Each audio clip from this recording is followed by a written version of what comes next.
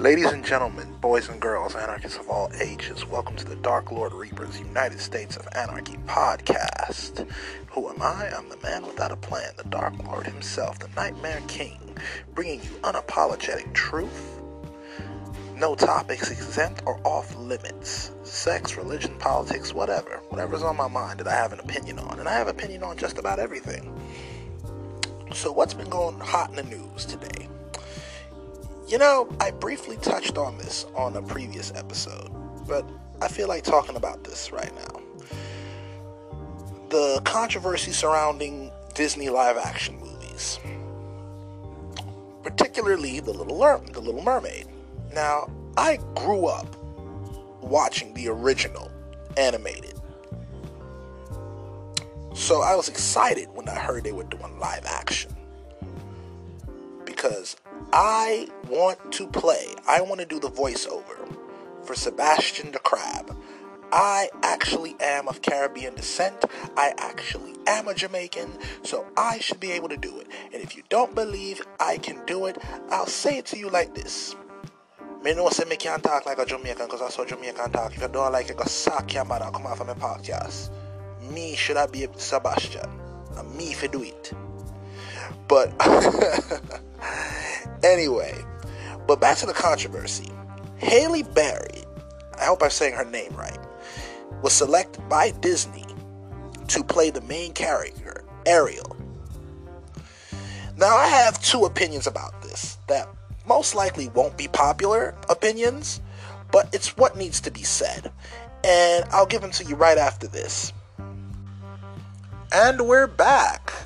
So, when we last left off, I said I would give you guys my opinion on the whole controversy around Ariel, the live-action portrayal of Ariel in the Little Mermaid movie. First, opinion number one. You guys are aware that this is a fictional character, right? You guys are aware that you're arguing over the race of a fictional character that doesn't even exist. You are aware that you're arguing about the race of a fictional character whose best friend is a fish, and her other only friend is supposed to be her chaperone, which is a talking Jamaican crab, who I want to do the voiceover for. You guys realize you're arguing over that, right? That's what you're arguing over. But let's talk about, for decade upon decade upon decade upon decade, people of color literally had no representation, proper representation, in film and in the media. And when we had representation, it was poor, it was stereotypes that we had to put up with because we didn't have our own to say this is not what black people are. So, to those people who have a problem with Halle Berry portraying a fictional character, I say to them, go suck your mother. Let that girl be great. Here's something you don't know about her. She's one half of a R&B group that was signed by Beyonce. And the girl can sing. I actually heard her sing the national anthem. She got pipes. I can't wait for her. Even if I'm not selected to play Sebastian, I can't wait to hear her blow the china off the table with her rendition of Part of Your World. I'm waiting. I want to see that. Now, stay tuned. I'm going to give you guys the second part of my opinion on the Ariel controversy with Disney. And this is the part that most people aren't going to like. And we're back. So, we are discussing the controversy around the live-action Disney films. I already gave you the first part of my opinion on how I feel. Now, here's the second part of my opinion that most people aren't going to like, but it needs to be said.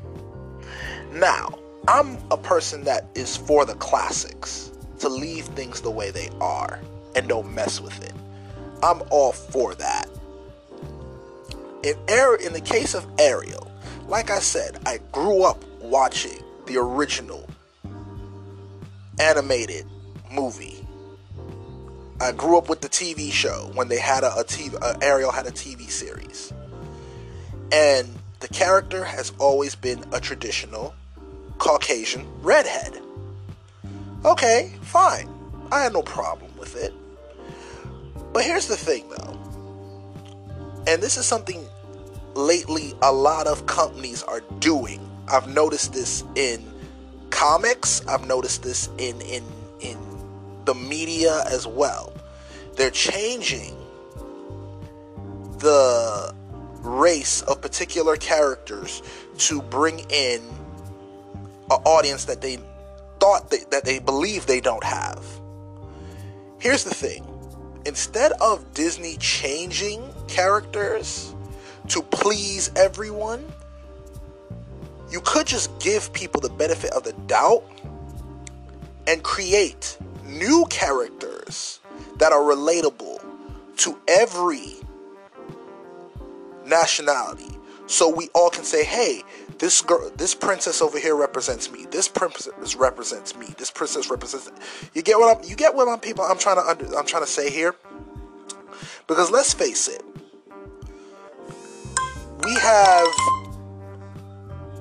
two of the Disney princesses are blondes with blue eyes, Princess Aurora and Cinderella. We have two redhead princesses, Ariel and the one that was supposed to be of Irish descent. Then we have the one who's a brunette, two brunettes actually, Belle from Beauty and the Beast, and Snow White from Snow White.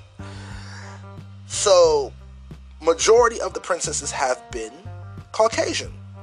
So, they gave us Pocahontas, which is Native American, even though the story is 100% wrong, but that's another story.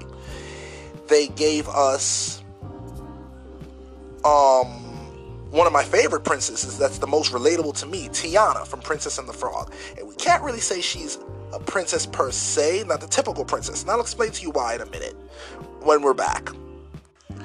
And we're back. We're talking about the latest Disney movie controversy of the live-action selection for Little Mermaid. Where I last left you, I said that Princess Tiana from the movie Princess and the Frog was the most relatable to me. Here's why. The reason why she's so relatable to me, not because she's black. That has nothing to do with it. That's besides the point. That's just a plus. But the reason why she's so relatable to me, because unlike her counterparts that are a part of the Disney princesses, she's out here actually trying to build something for herself. Unlike her other counterparts, she doesn't have a savior. She didn't have a knight in shining armor to come save her. She had to fight her own battles. And simultaneously showed someone else that they could be great too. And they're more than just a pretty face. But sometimes her own stubbornness got in her way. I know so many women like that. While trying to create a brand for herself, trying to do something to say that it's hers. And there was a little racial undertone in the movie that's happened to me, and I'm pretty sure every other person of color who was trying to start something for themselves has experienced that. So she was the most relatable, hands down, and the most respectable. So that's my take on that. But like I said, I have no problem with a black woman being selected to play Ariel, even though I like things to stay the same. However, it's Disney's choice. But in the future, if you want to show diversity, just create new characters. Just create new characters for us to get behind. They gave us new characters with Coco.